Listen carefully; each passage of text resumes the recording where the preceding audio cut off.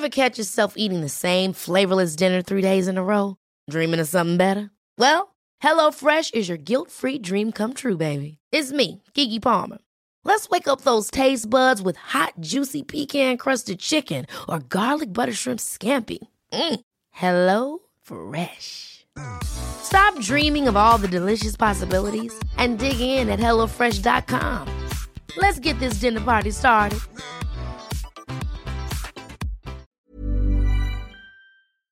Jag råkade just rapa, men jag rapade off mic. Ja. Och det var inte, du gjorde inte direkt, men det har precis hänt. Och det är sånt som händer. Ja.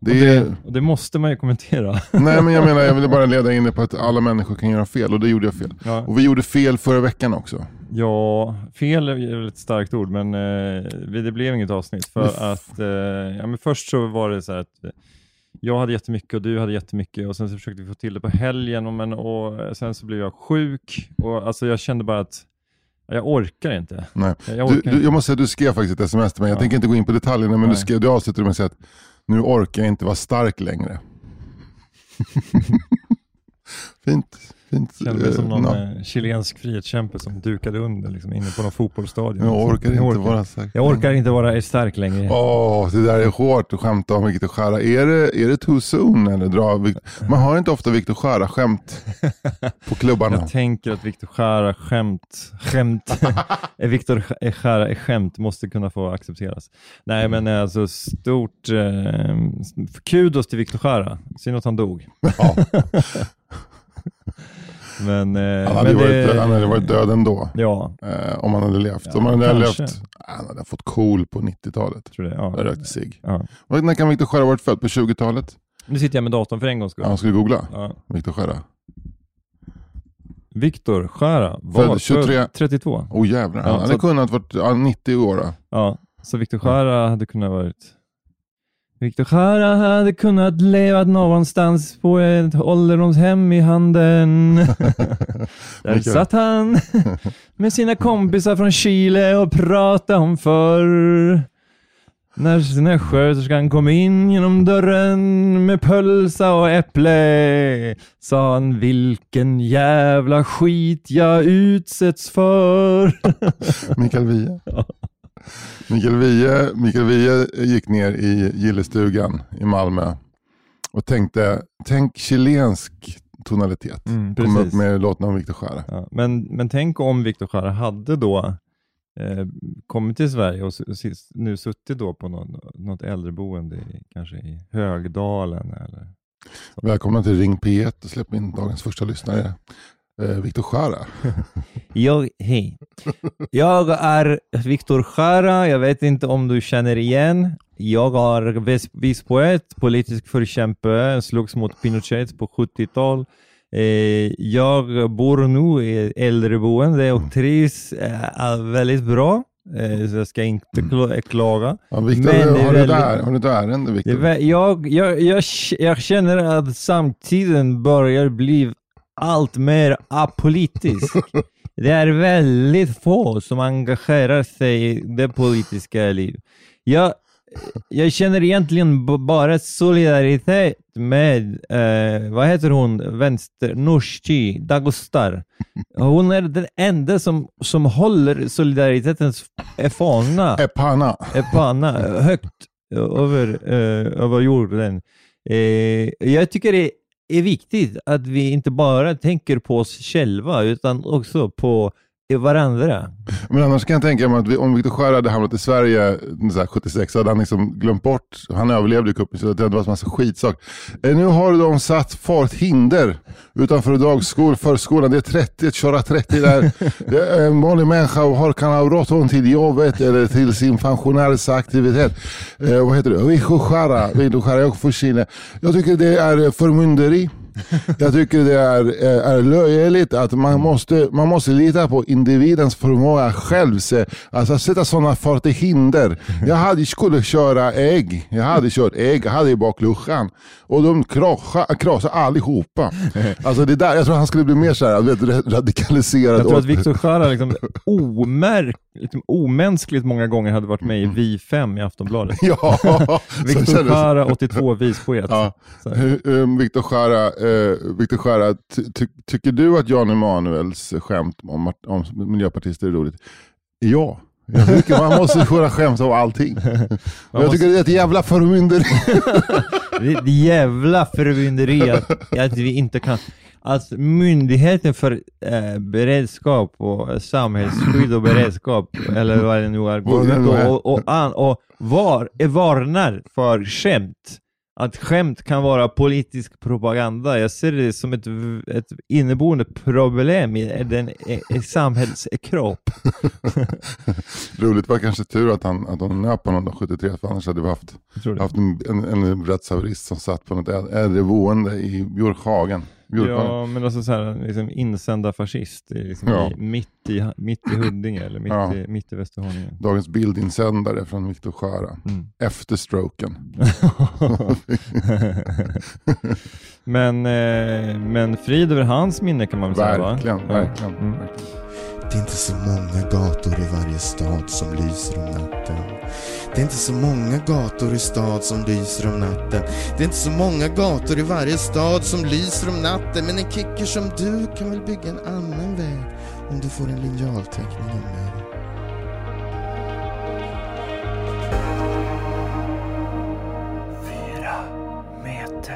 Jag vet inte hur det är med dig, men ibland så får jag till någon sån här lite fyndigare grej på Twitter. Som sprider sig lite mer än vanligt. Och nu har jag en sån här tusing då igen. Som är så här, 1000 likes. Jävlar. Ja. Och det är inte därför jag tar upp det, men jag tänkte att vi skulle prata om en annan aspekt av det. Men jag tänkte jag gjorde en grej. Men för att jag är förberedd, kommer du att vilja prata om fenomenet att lyckas på sociala medier? Nej. Eller om ämnet som tweeten handlar inget om? av dem. Spännande. En tredje. Ja. Men det här handlar om då kaoset på Arlanda. Och jag har läst många så här artiklar och även så här folk som privat har twittrat och facebookat om hur man ska ta sig förbi köerna på Arlanda. Så jag tänkte att jag kan göra en variant på det då. Ska jag göra den här då? Det är liksom en tråd med 3 tweets. Tips till dig som ska flyga från Arlanda. Gå in i terminal 5s undre plan. Till vänster om Max Express finns ett väggparti. Spring mot det med din bagagevagn medan du ropar Benidorm. Du kommer igenom väggen och är i terminal 4,5. Nu ska du bara passera de magiska bagagelastarna. Det gör du genom att strö ut ett pulver av blandade gamla pass och magsjukepiller över banden.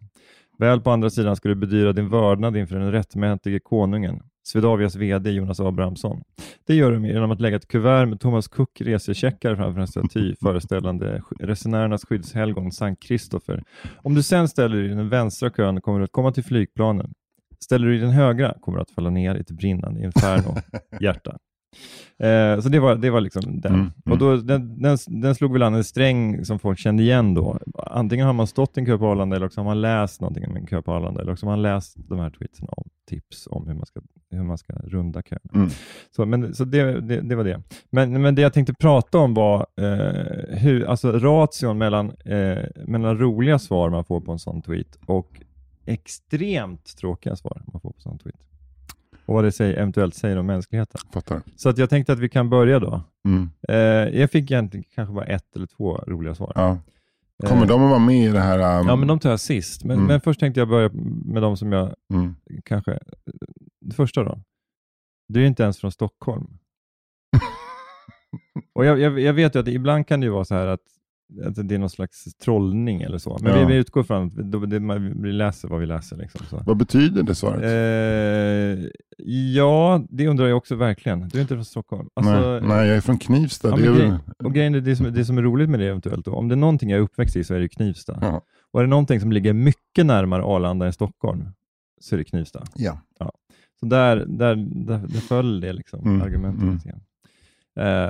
En annan skriver så här. Ett annat alternativ är att flyga en vardagskväll. Var typ 10 minuter kö till säkerhetskontrollen där när jag flög i tisdags. Och sen... Fatta vad skämtet handlar om. Ja. Att man är så jävla dum i huvudet så att man tror att det här handlar om de långa köerna på Arlanda. Man tror att det är på riktigt. Liksom. Ja, man tror att du är arg på de långa köerna. Ja, just det. Idiot. Nästa. Eller ju fan jag flyga om det bara är för nöjes skull, skriver Ingemar. Samma där. Ja. Och då svarar Johan. Extremt få flyger nog för nöjes skull. De flesta är nog på väg någonstans. säger Johan. 2 idioter. Ja, fast Johan hade ju någon... Nej, Johan är en idiot också. Då svarar Ingmar. Möjligen, men allt för många åker till en semesterort bara för att det är enkelt och de säger att de behöver sol och bad. Och då svarar Daniel. Det kan de väl behöva. Daniel är väl lite grann voice of reason här. Även om då Ingmar... Men... Jag är också... Ich bin Ingmar också. Alltså jag kan ju förstå, alltså Ingmar är ju då en klimatmänniska som har förstått klimatkrisen och menar att vi ska sluta flyga helt enkelt. Men problemet är fortfarande att de har inte fattat vad den här tweeten handlar om. Nej, precis. Och sen är det någon som försöker liksom vara lite rolig och skriver: själv testade jag släppa mjölkpulver stående i en masugn ropandes dialogballe. Svängde rejält i knutarna och dök upp jämte den breda pitten i riksdagen. Där har man ju tagit i för hårt. Det var lite hellre än bra, va? If it bends, it's funny. If it breaks, it's not. Exakt. Så tips till den som skrev den sista. Ser Manhattan av Woody Allen, där Alan Alda har en bra sägning i hela filmen. kolla på vad heter det? Kolla på The Big Lebowski, kolla på underspelet i karaktären. Ja. De levererar sina så här sarkastiska underspelade repliker hela tiden. Sen fattar jag inte förutom John Goodman som kanske tar i lite. Fast det är ju hans karaktär. Ja. Den som ju också är genial. Och sen så dök det upp någon lite halvrolig som någon som taggade in Jonas Dahlqvist, alltså programledaren på Discovery, och skrev: din Arlanda-hemlighet är tyvärr avslöjad. Och så skrev Jonas Dahlqvist: haha, fan. Det var lite så.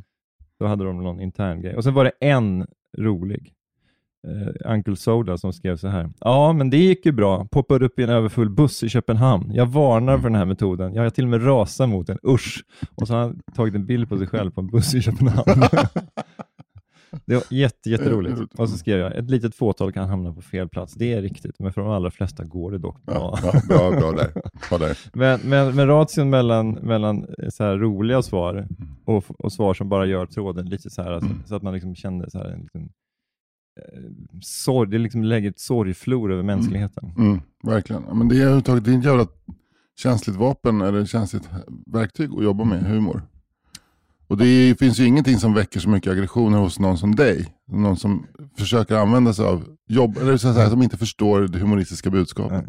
Nej, men så här, alltså, nu blev det en sån här grej som då och då liksom, så blir det någonting som sprids lite så här små viralt kan man säga. Alltså, det är inte så att de här kommentarerna liksom förstör helhetsgrejen på något sätt. Nej. Men jag tycker bara liksom det är intressant.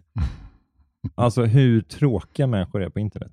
Alltså generellt sett, och det är mina komikerkompisar också, när de skriver ett skämt och sen någon som svarar med ett tråkigare skämt. Alltså kanske det är ett intressant fenomen. Ja, men det där med att svara med tråkigare skämt är väl egentligen bara ett utslag för att man vill vara med. Ja. Jag fattar att ditt skämt här är en aspekt på det. Och sen så hade man stått på en stand-up. Sen så hade man strukit det sen. För det var ingen som garvade, för de hade garvat färdigt. Och det första. Det där tog lång tid för mig att lära mig att aldrig ett skämt till på samma tema efter ett asgarv. Då går du vidare. Just det. Det tog mig säkert 2 år att fatta. Men du tycker man ska vara lite mer så här, ha så här, the benefit of the doubt när det gäller de här? Ja, det tycker jag. Ja, men däremot de som inte förstår att du skämtar utan tror att det här är kritik mot köerna på Arlanda. De ska ju bara gräva sin egen grav och ställa sig på knä och titta inåt skogen. Nackskott. Tog jag i lite för hårt. Det gick lite bänt, men ändå, det var ändå roligt. Ja, alltså, men det var ju, och då är det en annan av humorns grundprinciper. Liksom, den groteska överdriften. Ja. Alltså, så här, de som liksom sorterar matavfall i metall, de ska skickas till, liksom, rakt in i en kärnkraftsreaktor och brinna upp. Men, det var ett sämre variant. Ja, men det var ändå för att jag hade dragit den så bra innan. Men nu var det skickliga med min, så det var att jag använde ett antal olika aktiviteter som alla förstår handlar om avrättning, men jag sa inte förrän i slutet sa jag kulan. Nej. Så att, jag tyckte det var alltså otroligt alltså.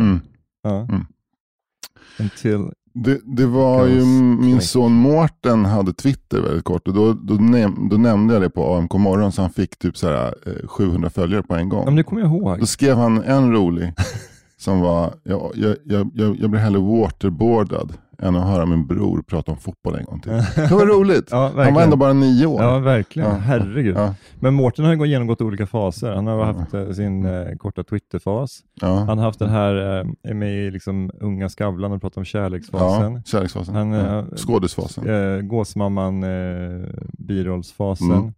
Och nu bara en ung man i sina bästa år-fasen. Sitter och spelar gitarr och tar ut Radiohead-låtar-fasen. Och vet du vad han också börjat med? Nej. Övningskörningsfasen. Wow! Ja, så jävla kul. Okej, men Radiohead, är det mest från den här hyllade plattan OK Computer? Nej, det är från de här som, jag kommer inte ihåg vad de heter. Men han heter liksom, den OK Computer? Eller nej? Ja, OK Computer, 97. Men det är väl deras mest ikoniska? Ja.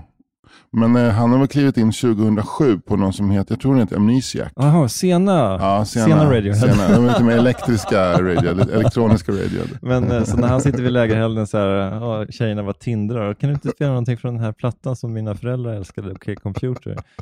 Nej, jag är nog mer inne på sena Radiohead. men det han har lärt mig är att jag var ju besatt av Radiohead 97. Och sen så tröttnade jag för att det blev för tråkigt. Det var inte som plockgodis längre. Nej. Men han har lärt mig uppskatta senare Radiohead. För han lyssnar efter de här små ackordförändringarna. Alltså om man lyssnar på det här bruset så blir det en ackordförändring 7 minuter in. Och det är häftigt. Wow, okej.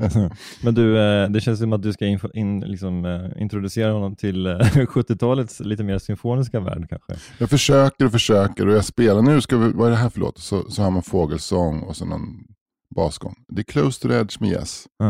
Nej, händer ingenting. Okej. Nej. Händer ingenting. Vad tråkigt. Vem med Yes var det som dog nu? Chris Squire var det ju.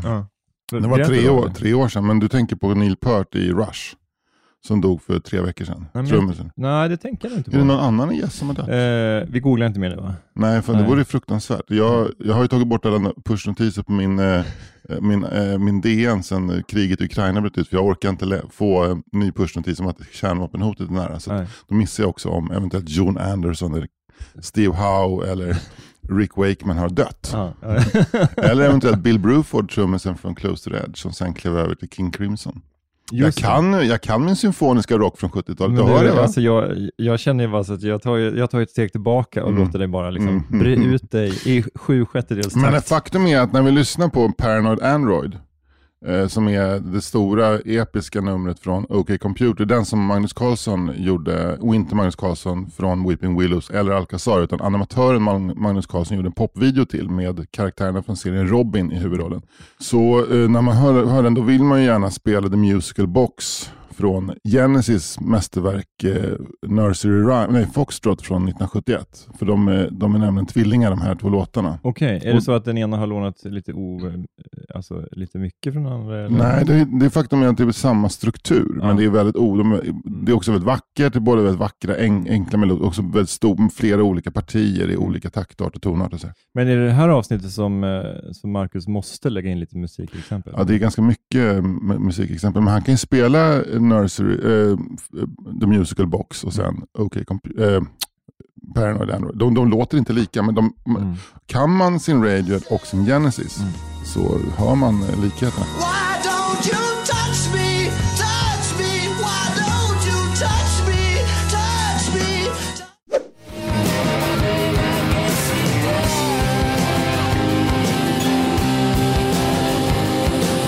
Och det måste jag också säga att det är härligt att någonting så osexigt och ADB-körkortskompatibelt som Genesis kan få sola sig glans någonting så jävla sexigt som Radiohead ändå är i mina ögon. Men det kanske de inte är. De kanske också är ADB-körkortkompatibla. Vad menar du med ADB? Alltså allmän databehandling körkort. ADB, jag förstår. Jag tror du menar att de här olika A, B, D-körkort fast du hade satt dem i fel ordning. Nej. Så här, har du A, B, D-körkort? Alltså typ motorcykel och bil och buss. Ja. Nej, jag tog dem faktiskt i ordningen motorcykel, buss, bil. Så att jag kallar det inte A, B, D-körkort utan A, D, B. När du gick i allmän databehandling, absolut. För han inte ADB-körkort. Vi diskuterade ju ADB. Ja. Det gjorde det ju. Ja, allmän databehandling. Ja, men jag tror att vi kallar det bara datakörkort. Eller EDB tror jag det heter. EDB tror jag heter i Danmark. Ja, Danmark ja, men det här, nu pratar vi om Sverige. Danmark har ingenting med det här att göra överhuvudtaget. Men, hade ni Sysman i skolan? Sysman? Vem var det? Ja, det var ju också någon slags tillsyningsman för datasalen som gärna plockades från någon av de äldre årskurserna, och man hittade en kille med loafers, lite gabardinbralla och Commodore 64 t-shirt och kiss i kalsongerna och väldigt, väldigt ostridigt lockigt så här Birk Borkason-aktigt hår. Okej, alltså Sysman som var liksom en liten förebild i salen typ. Ja, men han hade nycklarna till datasalen när han var en elev som hade koll och som kunde hjälpa de andra eleverna. Sysman. Nej, det hade vi inte, men vi hade väl någon datalärare som fyllde samma funktion. Som också eventuellt hade lite kiss i brallan. Ja, men som också hade det här med att man stoppade ner sin pikétröja i brallorna och drog åt skärpet jättehårt. Ja, precis. Och loafers och sån här riktigt sån Bo Flodin-figur liksom. Ja, just det. Ja. Det hade vi. Vi hade en som vi kallade för kocken i plugget. Vi hade, när jag började på universitetet så hade vi också en datasal såklart på arkitektskolan. Och då hade vi en datalärare som kallas för Olf. Olf för att han luktar så mycket svett. Olf är någon slags enhet för liksom, hur man mäter lukt. Så nördar driver med nördar. Ja, lite så.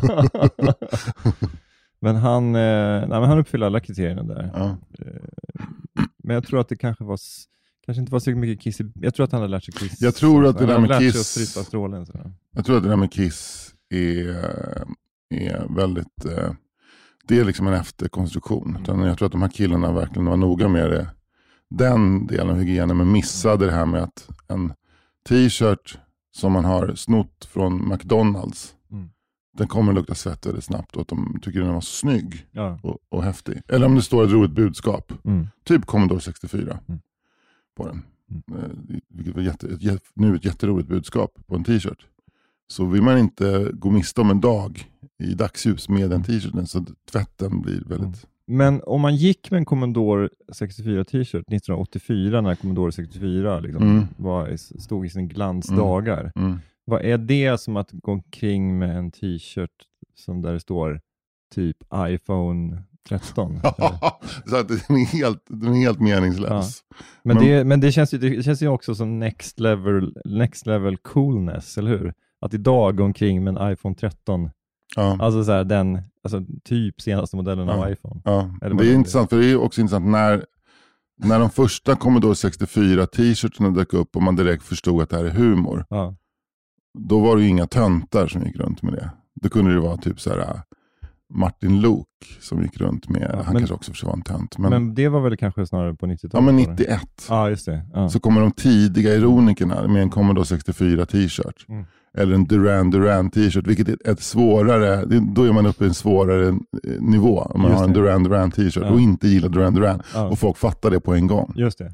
Sådär. Men det är ungefär som att jag går omkring med en FLX-keps ironiskt. Ja, det fan vad svårt. Varje gång jag tar på mig den här FLX-kepsen så känner jag så här, vad är det jag gör? Vad håller jag på med? Vad är det här för jävla trollning? Liksom? Men har det blivit någon effekt på FLX? Nej, men grejen är eftersom jag jobbar med media i Stockholm, så här, om folk inte känner mig så tänker väl de flesta att han jobbar på FLX. Och du fnissar inombords. ja, lite så, jag vet inte. Nej, men grejen var att jag fick den av Ankan Johansson. Han hade gjort något jobb för FLX. Han ville inte gå runt med en FLX-keps. Alltså nu ska jag säga att jag har liksom inget emot FLX. Nej, men däremot Gud förbjud. Ja, precis. Jag vill bara säga det. Om det är någon som är i närheten av Felix Herngren eller sådär. Så. Jättemycket om Sista åket. Det är en fantastisk sitcom. Det är Rosanna Sundqvist. Vilket geni i Sista åket. Oj, vad bra den är. Men Sista åket. Så... det det är humorhantverk. Larry David slängde i väggen Sista åket. Anar jag lite ironi. Nej, jag menar allt. Ja. Men däremot så var en gemensamma kompis Martin Soneby har ju haft en beef med Felix Herngren och därigenom då också FLX. Det var väl någonting med att Greg Poehler, alltså Amy Poehlers bror som bor i Sverige, fick någon serie som Martin hjälpte till att sälja in på FLX, men sen så blev Martin då på något sätt bortkopplad på manusarbetet helt plötsligt. Jag vet inte liksom detaljerna, men han var sur och sen erbjöd väl Felix typ 25 000 bara för att tack och hej pengar. Men Martin gjorde en grej av det där, vi inte har de där skitpengarna eller vad man nu kallar dem. Och så pratade jag om det i alla mina kamrater och sen så blev det liksom någon slags beef. Och då tyckte jag det var lite kul också av den anledningen att ha den här FLX-kepsen för att tisa Martin lite grann också. Så. Men han har liksom, han nappar ju sällan på sådana grejer. Han är ju lite för stark. Starkt psyke sen när det gäller sådana grejer. Men han skrattar inte heller till. Nej, eller jag vet inte. Men jag kommer inte ihåg hur många gånger jag haft den inför honom. Liksom. Men det har han vet att du har en FLX-t-shirt. Ja, men nu har jag den mest på jobbet. Nu har jag mest på jobbet, så nu tar jag på mig FLX-kepsen när jag går och köper pizza. Liksom. Lunchpizzan. Min ironiska lunchpizza. köper en Hawaii. Det kostar på att vara humorist. Köper en Hawaii i en FLX-keps. Ja. Betalar cash. Så jävla ironiskt. Liksom lägger fram 110 kronor. Nej, men du vet, så här, för att man latchar liksom. Ja, står du och letar efter rätt summa i plånboken? Jag har en börs. En börs, en portmonnä. Kan man fortfarande, min syrra har ju fortfarande rikskuponger. Har det? Alltså det är så jävla anakronistiskt. Ja, men det är dem? Jenny. Ja. Men det är ju för storstilat. Men det finns väl då fortfarande inom företagsvärlden? Jag tror att de är dock laddade på ett kort. Okej. Så det är som, hon har inte ett rikskort? Ja, något sådär. Så det är inte, hon drar inte av en kupong och lägger fram. Precis. Ja, men du har ju rikskuponger, rikskort. Snart har vi en rikskansler också. Om det här ska fortsätta, eller hur? Karaktären mannen som ser slippery slopes överallt. Ja, precis.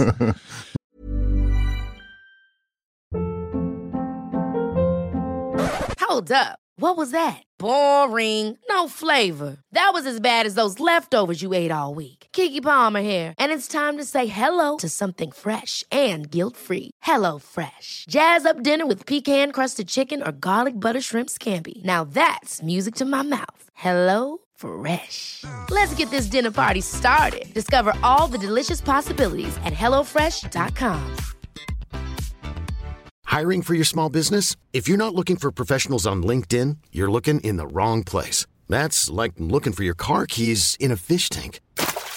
LinkedIn helps you hire professionals you can't find anywhere else, even those who aren't actively searching for a new job but might be open to the perfect role. In a given month, over 70% of LinkedIn users don't even visit other leading job sites. So start looking in the right place. With LinkedIn, you can hire professionals like a professional. Post your free job on linkedin.com/achieve today.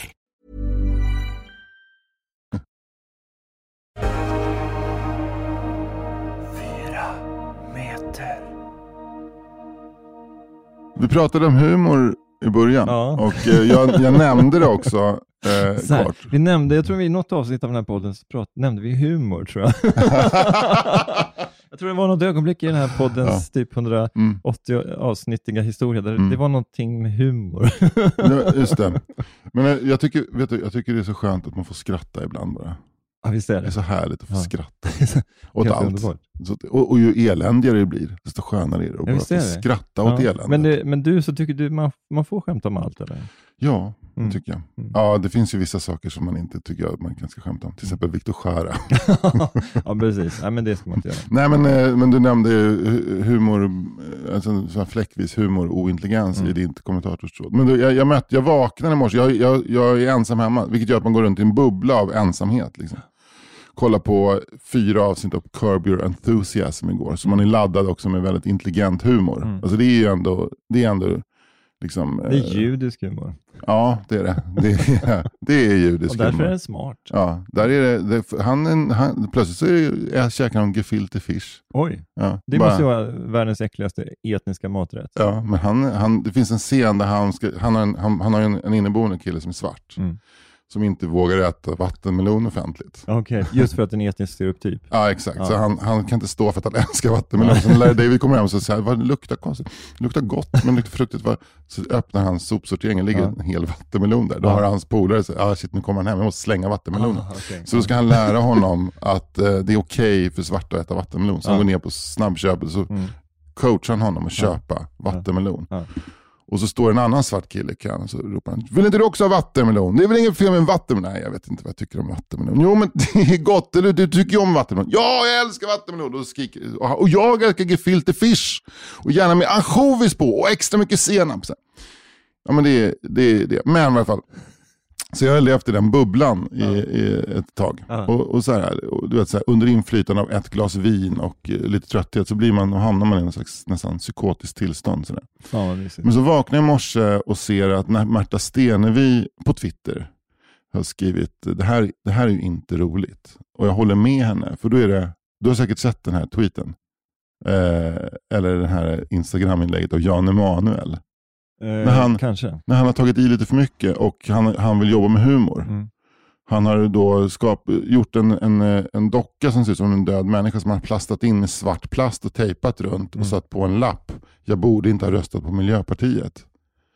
Och så lagt ut det på sin händelse på Instagram. Men jag förstår och inte det är ett skämt. Det är någon som har blivit mördad då för att hen röstar på Miljöpartiet. Okej. Av Jan Emanuel förmodligen. Och då försvarar han ju det med att om man inte fattar humor så kanske man inte ska på sociala medier göra. Nej.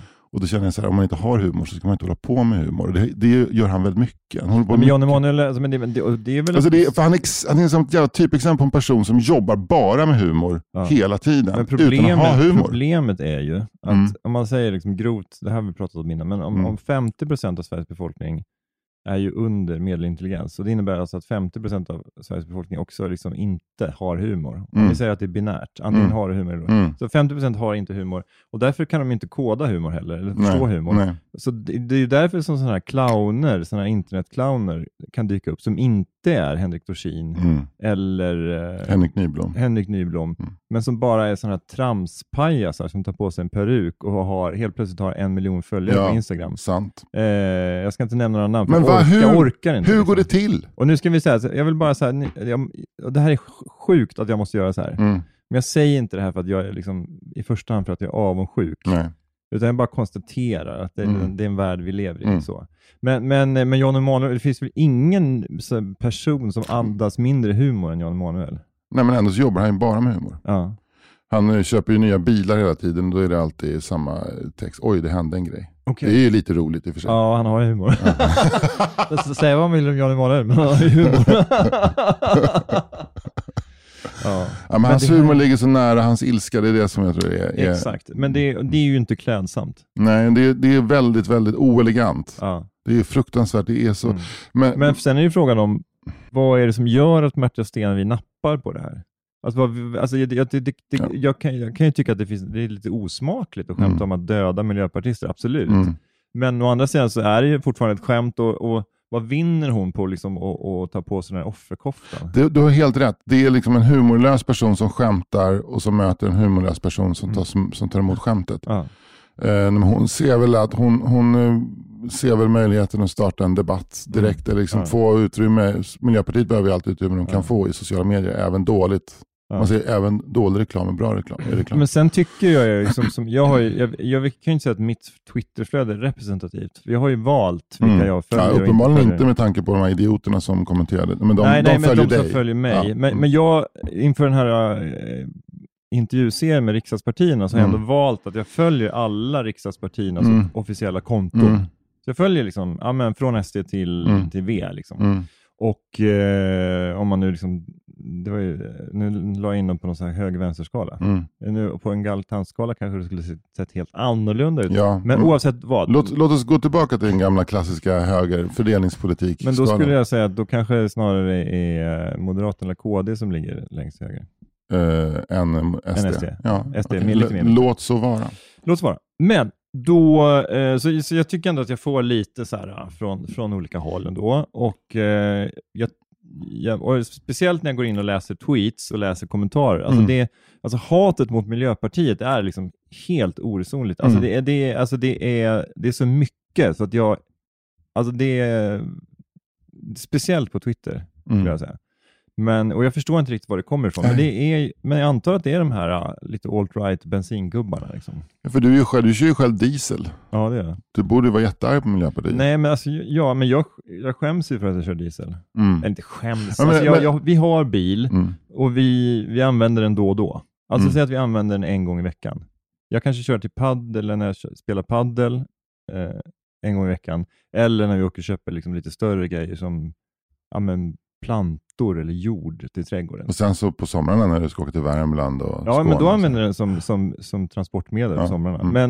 Men jag och Ida, varje dag, vi cyklar till jobbet varje dag. Liksom. Så att det är ju inte så att vi kör mycket bil. Du vet att vi har en bil mår bra av att köra mycket. Exakt. Så bäckar det igen. Så jag får inte dåligt samvete för att jag har en dieselbil, utan för att jag kör den så lite. Då. Alltså, så packningarna vid spridarna kan ju sätta sig så du får läcker ut diesel i motorn, kan bara brinna. Så du menar att den här en gång i veckan är för lite? Eller? Ja, du måste hålla lite mer. Men det blir ju, nu låter det så att man ställer sig själv som så jävla fin. Men det är ju ändå sjukt att jag lever ett bra liv i stan, jag har bil, jag har liksom bostad och liksom så här, jag är inte så här världens bästa klimatkonsument kanske, men jag tänker på det liksom. Men jag har liksom 0% hat mot MP.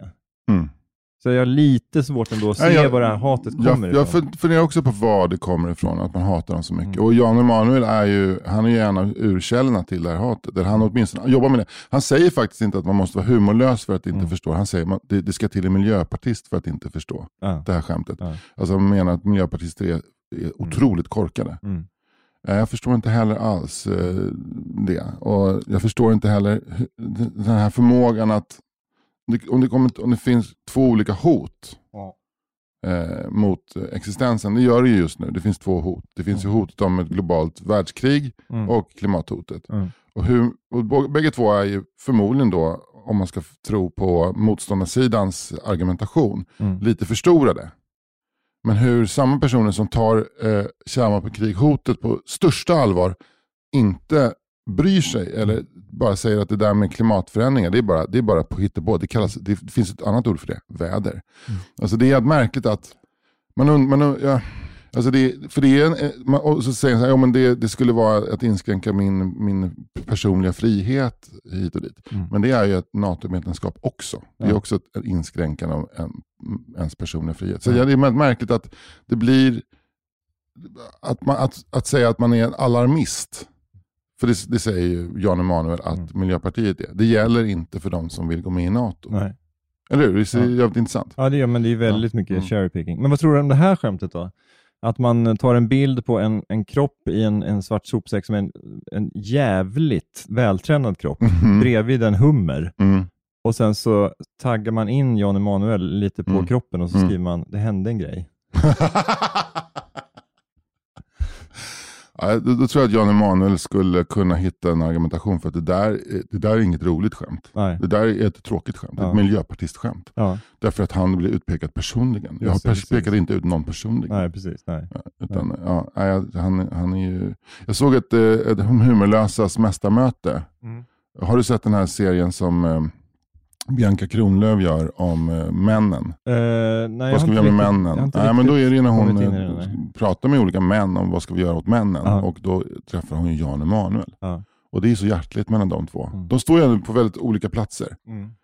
Men de är väldigt noga med att visa varandra vördnad. Och det är kramen och det vill ha kaffe och ett glas vatten tack. Och så pratar de lite. Så ger han henne 3 tips vad man borde göra åt männen. Och hon tycker det är jättebra tips. Och så går de vidare. Och det är typ så här, var och en måste väl ta hand om sig själv. Och jag tror att om man klagar på någon annan ska man börja med att se på sig själv. Bra tips.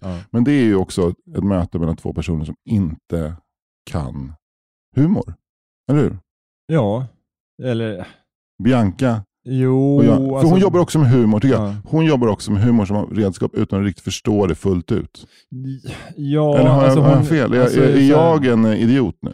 Alltså jag kan ju se liksom att det som den här serien hon gjorde med sin syster, alltså att jag kan väl ändå se att det fanns kul i det. Alltså men sen kanske... Men det finns väl, i allt hon gör finns det väl ett väldigt aktivistiskt anslag. Eller det mesta hon gör finns det ett aktivistiskt anslag. Och jag kan väl tycka att den typen av humor blir lite kanske lite plakataktig då. Eller kan det vara så här som att... Snubben till exempel. Ja, men den här gubben hon gör som heter Snubben. Som är rätt rolig. Den karaktären är rolig. Ja, men alltså den är ju rolig liksom. Men för att den är stereotyp. Ja. Men alltså det är liksom inte, kanske inte min liksom. Nej, men den funkar ju. Ja. Men jag vet inte om jag skulle säga att hon är humorlös. Men vet vad kan det vara så här då?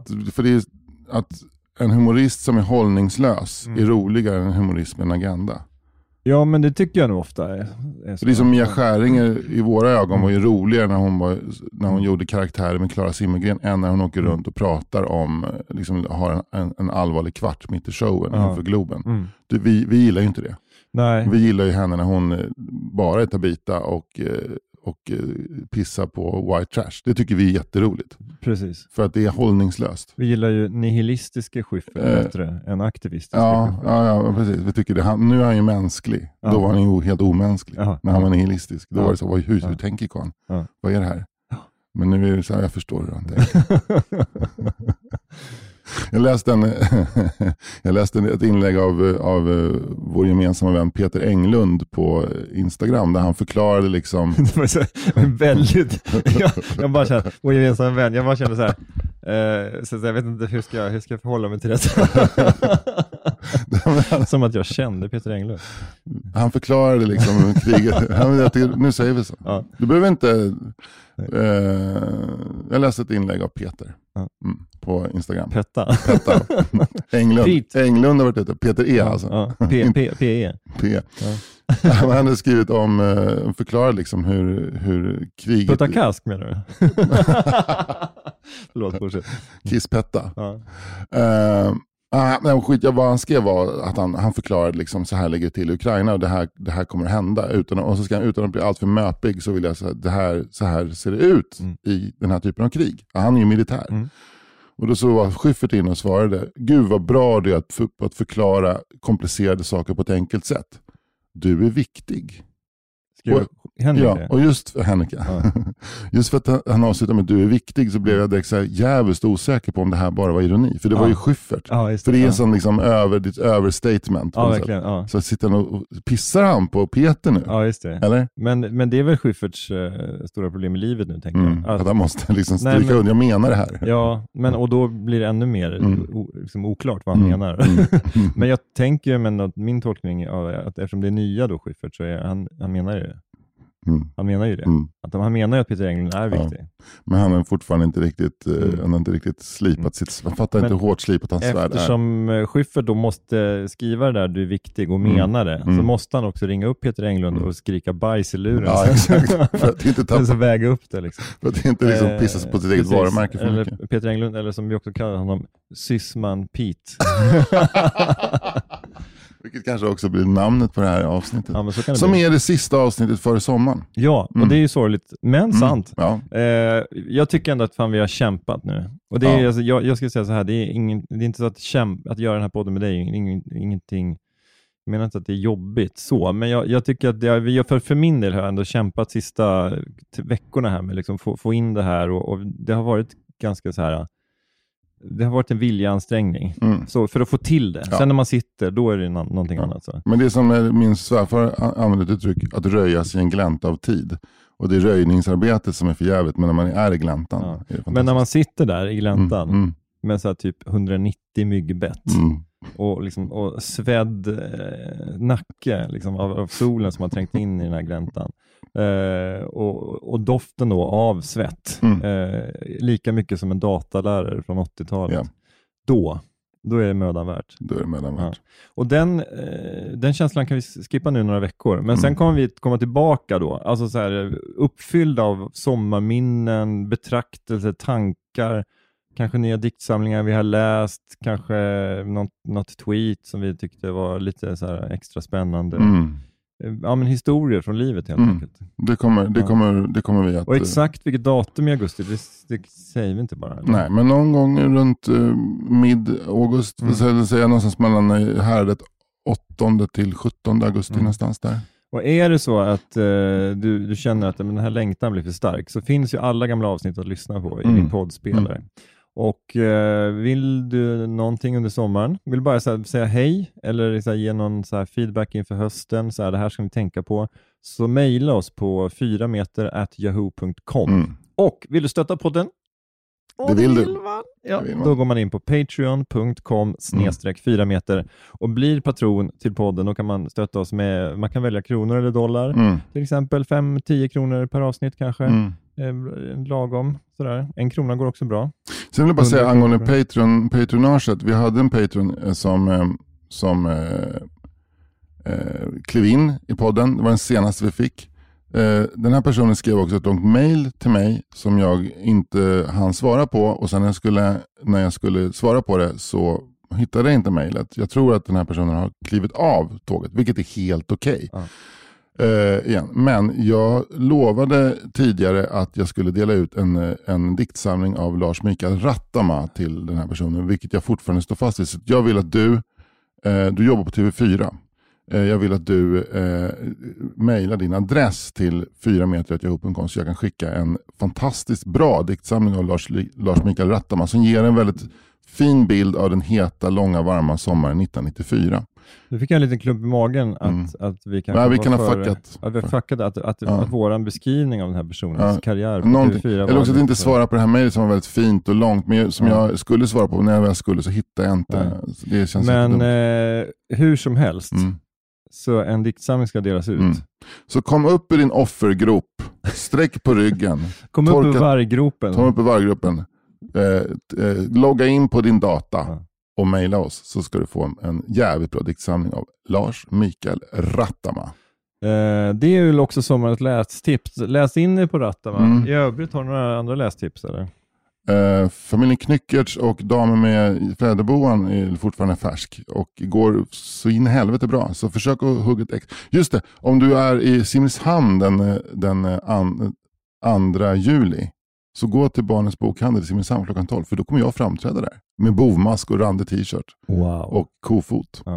Det är ju, då har man ju sommaren bokad. Alltså då vet man exakt vad man ska vara den 2 juli. Ska vara i Simrishamn, i hjärtat av Österlen. Ja. Kan man också kanske äta ett äpple. Ja, det är lite tidigt på året för det. Det är inte riktigt äppelsäsong. Fjolårsäpple. Ja, gå in på vad heter den? Klockarboden i Borrby och köp ett fjolårsäpple. Eller gå in på Coop Simrishamn och köp ett äpple från Chile. Vet du vad? Coop Simrishamn, för fan vilken jävla fuck off-lada utanför Simrishamn det är. Den dödar hela. Alltså gamla Brunnshallen inne i Simrishamn, den är ju stendöd. Sen Coop bara smällde upp sin jävla hangar, sin Amazon-hangar utanför Simrishamn. Det känns som att du liksom... Jag är lite arg på den där Coop-ladan. Men bra frukt har de. Ja, verkligen. Moderna Coop-lador, säger man vill ha moderna Coop-lador, men rätt fräscht. Ja, verkligen. Rätt fräsch livsmedelshantering, va? Det är sällan man ser så ohälsosamma människor passera förbi så fräsch frukt som Coop-ladan i Simrishamn. Det kan ni få uppleva i sommar. Du Anders, jag önskar dig en fantastisk sommar. Du med, här är handen.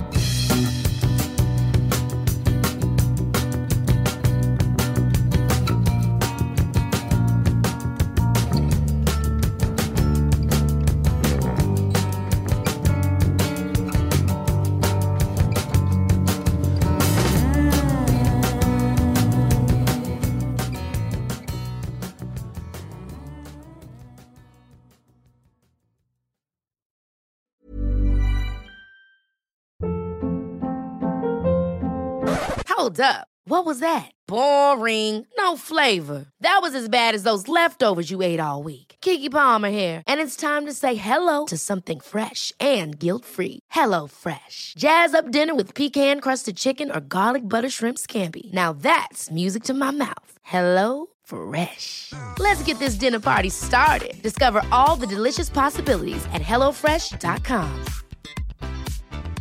Hey, it's Paige DeSorbo from Giggly Squad. High quality fashion without the price tag. Say hello to Quince. I'm snagging high-end essentials like cozy cashmere sweaters, sleek leather jackets, fine jewelry, and so much more. With Quince being 50 to 80% less than similar brands. And they partner with factories that prioritize safe, ethical, and responsible manufacturing. I love that. Luxury quality within reach. Go to quince.com/style to get free shipping and 365-day returns on your next order. Quince.com/style.